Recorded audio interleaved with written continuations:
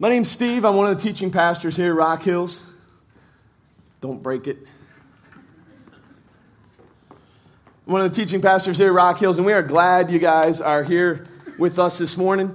It is Easter morning. It's dreary outside, but we have hope inside this building today. And I want to tell you guys a story. Some of you are familiar with the Easter story. On Friday, Jesus was crucified, taken down from the cross, put in the tomb, in the grave. Sunday morning, he arises, right, as we just sang. He rises from the dead. He comes out of the tomb. The Easter bunny comes out with him, right? Now, that's not the right story. That's part of the story. We've turned it into that. But I want to tell you guys today about two people who are also part of the Easter story. But their hope in Easter came later in the day. It was still on Easter, but it came a little bit later in the day. And so some of you know that general outline, right? There's the Sunday morning, first day of the week, Easter Sunday. The women go to the tomb. There's no body there. There's an angel there instead, this angelic visitation. And then they run and they tell the disciples, and the rest is history. And that's what we're celebrating today. But this lesser known story is also in the Bible. And it's still part of the Easter story. It happens on the same day. It's in the book of Luke. It doesn't come at the beginning of the day. It comes in the evening, because sometimes hope comes early to you, but sometimes hope comes kind of late, doesn't it? And that's what we're going to talk about this morning. Why it came late for this couple may have something to say about your story. It may have something to say about my story and your hope and the role that God plays in your story. So this is the story of two people for whom Easter came kind of late. I'm going to read from Luke chapter 24. If you brought your Bible, you can open up to Luke 24. We're going to camp out there most of the day. If you didn't have a Bible, don't have a Bible, we have them at our welcome kiosk. You can grab one free on the way out. We're going to throw the verses up on the screen for you as well, so it's easy for you to follow along today. So here's what Luke, the author of that book, is telling us happened that day. So Luke chapter 24, verse 13. Now that same day, so Easter Sunday night, two of them were going to a village called Emmaus, about 7 miles from Jerusalem. They were talking with each other about everything that had happened. As they talked and discussed these things with each other, Jesus came up and walked along with them, but they were kept from recognizing him. So this is a real interesting story that we're going to be looking at. These are two members of that little community of people that have been following Jesus around for the last 3.5 years. We're going to find out in a moment that one of them is named Cleopas or Clopas, okay? And in another part of the Bible, in the book of John, we read that one of the women who was at the cross when Jesus was crucified was named Mary, the wife of Clopas, okay? So she was present when Jesus was crucified. We don't know for sure, but most likely, this couple, these two people on the road to Emmaus, were probably that husband and wife, okay? Cleopas and Mary, and they're trying to come to grips with what has happened today, because their world has just been turned upside down. And actually, one of the words that Luke uses here as he's describing them is that they're disputing with one another. So there may be some tension there between this couple. Sounds like a husband and wife to me, right? Okay? And so because from John, it says Mary, the wife, was present when Jesus died, but there's no record of Cleopas being there. There could be some tension going on. She's trying to explain to him, what's going on? Why did our Jesus die? How come he didn't reign over the Romans like we thought he was going to? And while they're doing that, this stranger comes up. Luke tells us who he is, but it says this interesting phrase, they were kept from recognizing him. Okay, so we know who he is all along, but they don't. They're in the dark, and for some time, they don't know who he is, and we don't know for how long, but they just walk together, and Jesus walks with them, and maybe they're so engrossed in their conversation, they don't even notice he's there, but eventually he asks this question, what are you discussing together as you walk along? And this question stuns them, and it just stops them in their tracks, and then in verse 17, it says, they stood still, their faces downcast. One of them, named Cleopas, asked him, are you only a visitor to Jerusalem? Do you not know the things that have happened there in these days?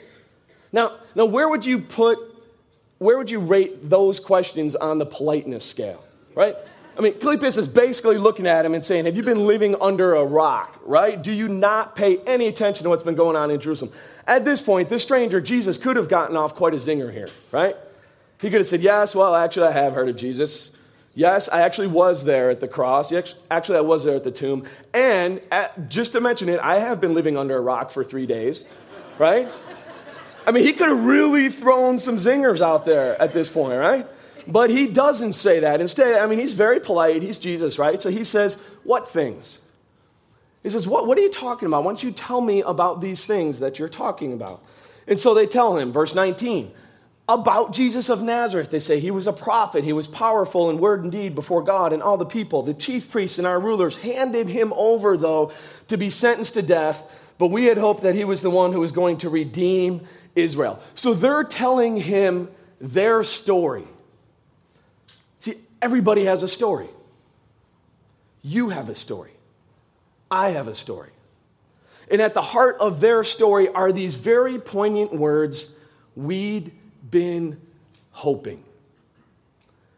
They bet everything on Jesus. And the reality is if you live long enough, you're going to say those words in your story at some point in time. We've been hoping to raise a great family, wonderful children, have a long life, and then the doctor said. We'd been hoping, had this dream, gonna do wonderful things, and then I lost my job and now I feel like a failure.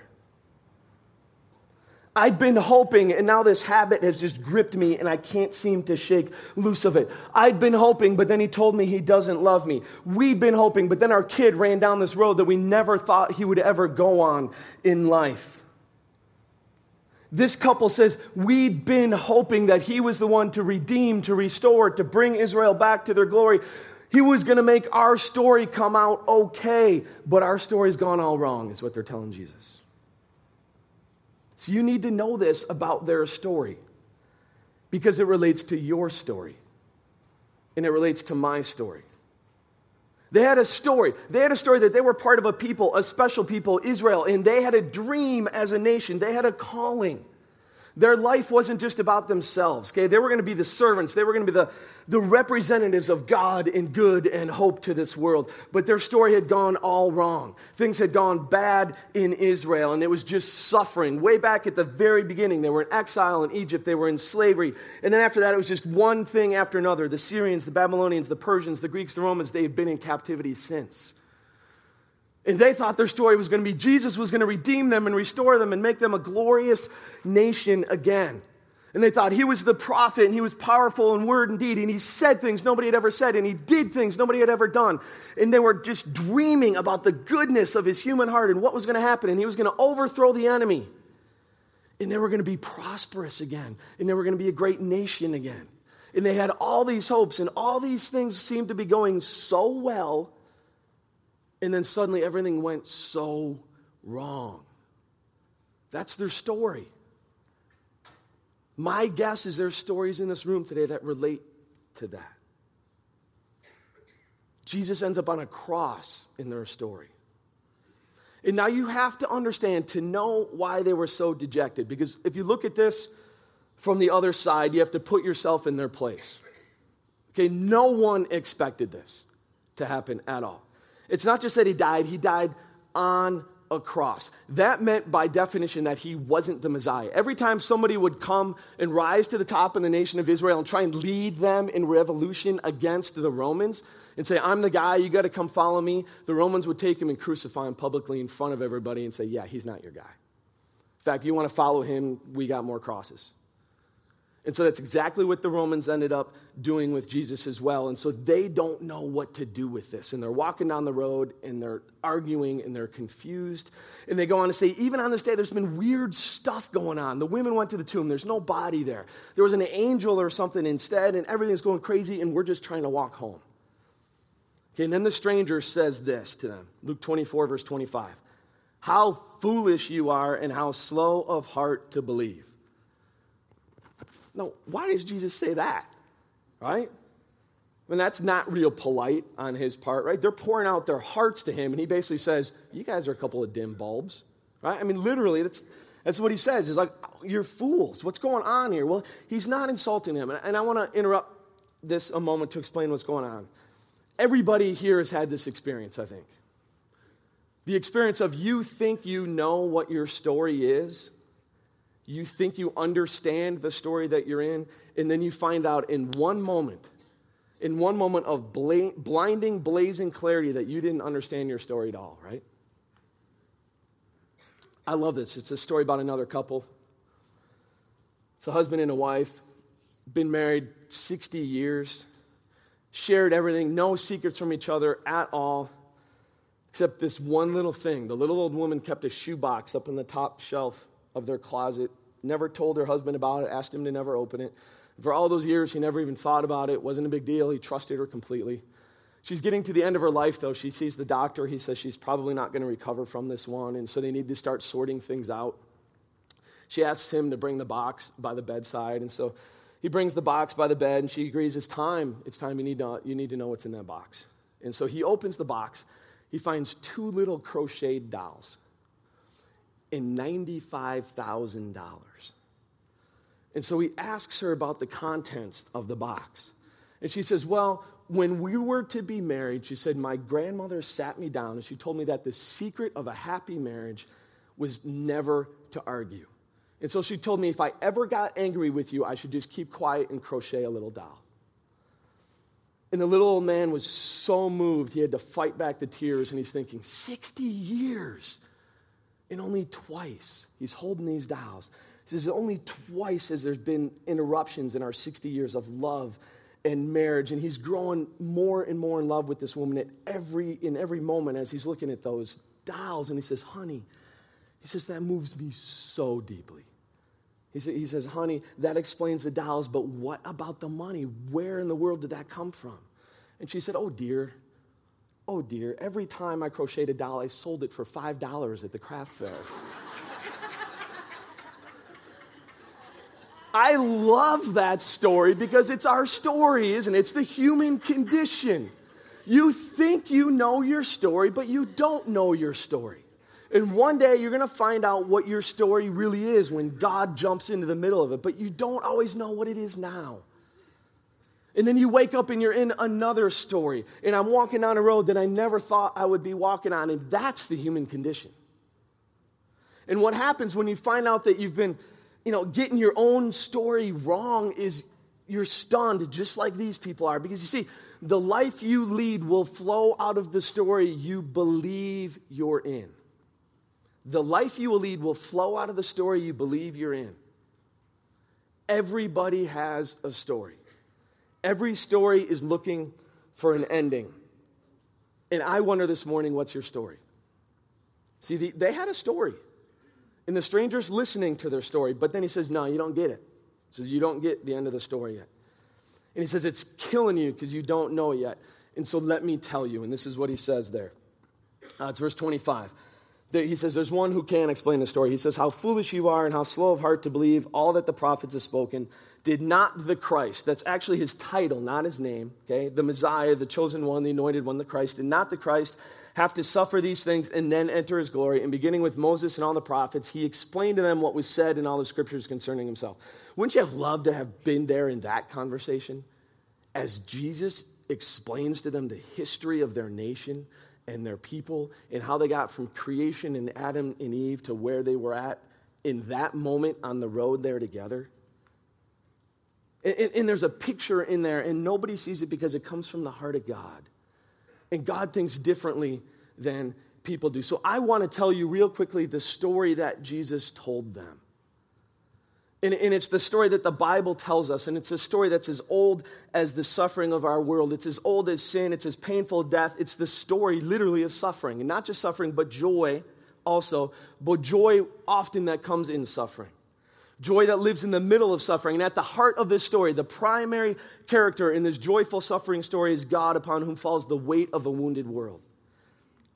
Because, see, the world has gone all wrong. We all know that. We have different names for it. The Bible says at the core it's the problem of sin. That's why the world's gone wrong. And so God chooses one people, right? And he calls this people his nation Israel. And he says, I want to have this small group of people. I want to use them to display real love, real care, real joy, real hope, real life to the world. Okay, I want them to come to know who I am through these people.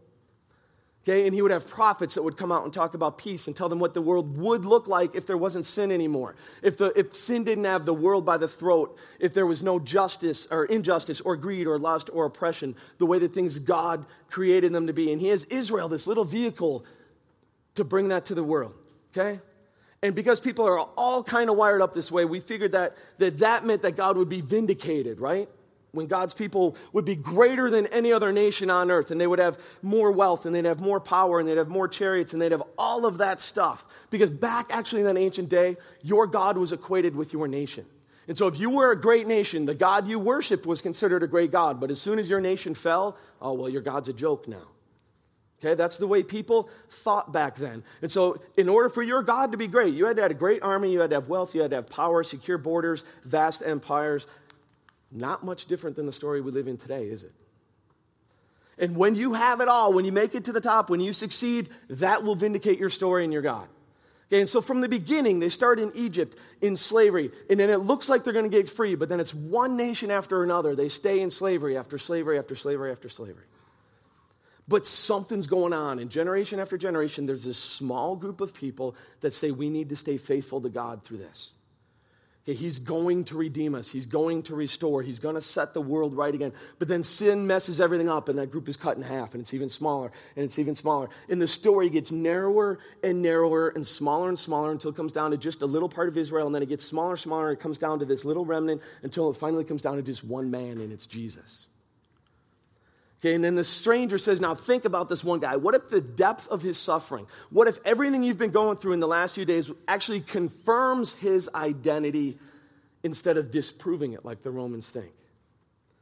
What if the crucifixion is not Rome's defeat of Jesus like the world thinks, but instead it's God's defeat of evil and sin and guilt and death? And so in verse 27, it says this: he explained to them what was said in all the scriptures concerning who himself. Did not the Christ have to suffer? And so Jesus says, what if all of history, the whole story, was squeezed down to this one man, his death, his crucifixion, his resurrection? Inside, can you imagine that they're going crazy while he's telling them this, right? It's finally all clicking. They're finally understanding it all. They keep walking until they get to the end of the road and they say, please come in our home with us, sit down with us, talk with us. Okay, would you eat with us? And then it happens, it says, while he's breaking bread. And maybe they remembered Jesus breaking bread with them so many times. Maybe they finally noticed the nail scars in his hands. We don't know, but it says it happened in the brokenness, right, of him breaking bread. It says, then their eyes were opened and they recognized him. I would have liked to have been there for that moment, right?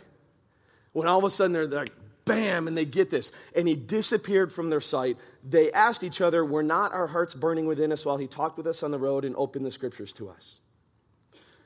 Eyes opened, then they saw. They saw the whole story of this suffering, but not just the suffering. They see that Jesus and God are in it. And it's also Jesus and God triumph, and God's triumph over sin and triumph over our guilt and triumph over our shame and our failure and our confusion and our regret and our problems and our death. So that for you, for me, walking down the road, whatever darkness you are facing, whatever regret there is in your life right now, defeat does not get the last word. Is that good news or what? Right? There's hope in that. And so sin, death, does not get the last word, because this same Jesus that was crucified by the Romans did not stay crucified. That's what today is all about. We make the symbol of our faith the cross. The cross would be meaningless if there wasn't an empty tomb 3 days later. You know how many Jews were crucified by the Romans every year? A bunch. None of them ever rose from the dead. Without the resurrection, the crucifixion means nothing. And so this happens. Okay, they see this in this moment. It happens. And Luke is telling this story here, and it's a story that'll change your story if you let it. At the beginning of the story, there's this couple in the Bible. Maybe you've heard of them. Their name's Adam and Eve. Somehow their story gets folded into the whole story of sin. One day they defy God. They decide to live apart from him, apart from God. They reject him. They just want to go their own way. And there's this real interesting phrase back in Genesis, okay, the start of the Bible. It says, when they ate the fruit that they weren't supposed to eat from, their eyes were, does anybody remember? Opened. Okay, their eyes were opened. Now, that was a horrible opening. At that point in time, their eyes were opened, and there was kind of a blindness. Their eyes were open to the possibility of sin and darkness and greed and deceit and hatred and oppression and injustice and apathy and hoarding and guilt and shame and wealth and all and death and all of that kind of stuff. And so they could now see that. And they went into exile, and they had to leave the garden. They had to live life away from God. That's our story. That's what we're born into. That's the story we're each born into. Generation after generation, century after century, it's the human condition until one day when a stranger came and lived among us, and another couple received other food that came from his broken hands. The crucified Son of God, and exactly the same phrase gets used. Then their eyes were open. That's not just coincidence. The eyes of humanity are being reopened, and now they could see the suffering love of God. They could see Jesus. They could see his Savior, and they got excited. And Luke says they got up and returned at once to Jerusalem. Okay, Luke 24, verse 33. Now, we were told earlier that's 7 miles away, right? So they've gone through a crucifixion. They were up all night the night before. They just walked from Jerusalem to their home, 7 miles, right? Now they get up and they go back. Okay, this is like a 14-mile marathon. Well, that's not, 14 miles isn't a marathon, right? But it's a 14-mile jog in one day, right? And they couldn't help themselves. They have this story and they have to tell their story. And so they do. And we're going to leave them on their road back to Jerusalem to tell their story because I want to ask you about your story. And I want to ask you how you think your story is going. Because I don't know your story right now. I know, though, that if you live long enough, you'll be disappointed. I know that if you live long enough, you're going to suffer in ways that you never saw were coming. I know that if you live long enough, you're going to have some confusion and you're going to have some wonder. And you're going to think, where is God and whose story is this? And I've been hoping, but I've been hurt. Or I got so anxious, but now I feel alone. Or I failed so badly. Or I just gave in. You know, everybody has to choose what story they're going to live by. And our world will give you a story, right? If you want to let them give you a story, they'll give you a story. A lot of people in our world, you just listen to them and they'll tell you, go with the success story, right? Just be successful. That's what it's all about. You know, people have always thought it's about money, power, health, wealth, prestige, and status, right? The problem with that, though, is if you live long enough, eventually you will die, and they'll bury your very attractive, successful, wealthy corpse in the ground, right? That's going to be the end of your story. What are you going to do then? What about all the suffering in the world? You know, there has to be something more than a success story, right? Because that's not everybody's story. A lot of people in our day will tell you, well, there is no big story. There is no real meaning to life. You know, anybody who tries to tell you that's just blowing smoke. They're just trying to get power over you. It all means nothing. You're just here by accident. You're around a little bit, and, and then you're gone, and that's it. The problem with that is, how do you have any hope in life, right? How do you have any purpose? How do you have any direction? What do you do with that? And then for 2,000 years, there's been this other story about Jesus taking the unlikeliest little stories and weaving them together into his own. I want to tell you the story of a friend of mine. His name is Jim, and he's a friend of mine from the gym, okay, where I teach, Jim from the gym. Jim was confused, though, about the whole God thing. He grew up, one of his parents was a practicing Jew, and the other one was a practicing Catholic. And so when he was a little boy, the weekend would come, and he'd have to go to synagogue on Saturday with one parent, and then when he would get home, the other parent would make him say the rosary to ask for forgiveness for going to synagogue. So as you can imagine, Jim wanted nothing to do with God because his home was kind of a mess. And so he started drinking when he was real young, and he told me by the time he was 16 years old, he could drink anybody under the table. Adult, kid, didn't matter. He was married by the time he was 21. He's 43 now, and when I met Jim, he's on his 5th wife. He said he finally got so desperate about 15 years ago that he joined AA. But as many of you know, when you join AA, you're supposed to turn your life over to a higher power, right? He didn't want to turn his life over to God, and so he sat in the meetings and he said, I know we're supposed to turn our life over to a higher power, but I also have read in the book that it says you can define that higher power however you want to. He said, so I'm going to turn my life over to a higher power, and I'm going to name that higher power Ralph. And he did it out of sarcasm, he did it out of spite and everything else. But he said, I'm going to turn my life over to Ralph. Wasn't working real good. Things were going bad. He lost another marriage after that. One night at a meeting, though, he tells me a guy comes in, and this dude is in bad shape. He stinks horribly, looks terrible, still drinking, drunk when he walks in. Jim said he got up and he said, hi. As they introduced themselves at AA meetings, he said, hi, I'm an alcoholic. My name is Ralph. And he said, in that moment, he said, that's not my God. He said, I don't know who it is. He said, but that's not my God. And his story took a turn. And he's been on this journey since then of trying to discover who God is and how he could love somebody like him. And he's not good enough, and there's too much shame, and he's done X, Y, Z. And I've been trying to walk him through that story and help him realize God loves you in spite of all that junk, all that stuff. And he wants to be in your story, and he wants to be part of your story, and he wants to author it right alongside of you. Because God says, and Jesus came along one day and walked alongside this couple, and he said, I'll give you a different story if you want one, and it's going to have a much better ending. And their eyes were opened. And so for 2,000 years now, he's been doing this same thing, and I need to tell you, he'll do it for you. I don't know what your story is. I do know that if you live long enough and you try and write your own story, you're going to get to a place where it's not going to go the way you want it to go. Let me tell you another story. You are not here by accident. You are made and loved by God who cares about you more than you could ever imagine, who cares about you so much that he went to the cross and he died willingly. And the truth is, our story gets messed up and it gets jacked up because the world is messed up around us. And mostly because of this basic problem of sin and turning away from God and rejecting him.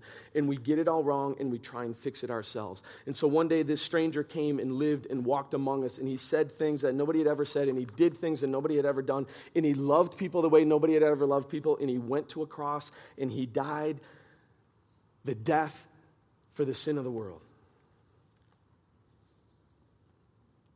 And like that, like the end of his story isn't even there. It takes a turn that nobody thought was going to happen, and he comes back from the grave. And his resurrection represents hope and life. And life for us, eternal life. In the midst of the darkness, in the junk of this world. You know, and there's rumors and there's stories and there's whispers that you hear sometimes. You feel this stranger come alongside of you in life and you hear him say, let me tell you another story. Your story can be part of that story, of his story this Easter, if you open your heart. Would you pray with me? Rise with a shout, cry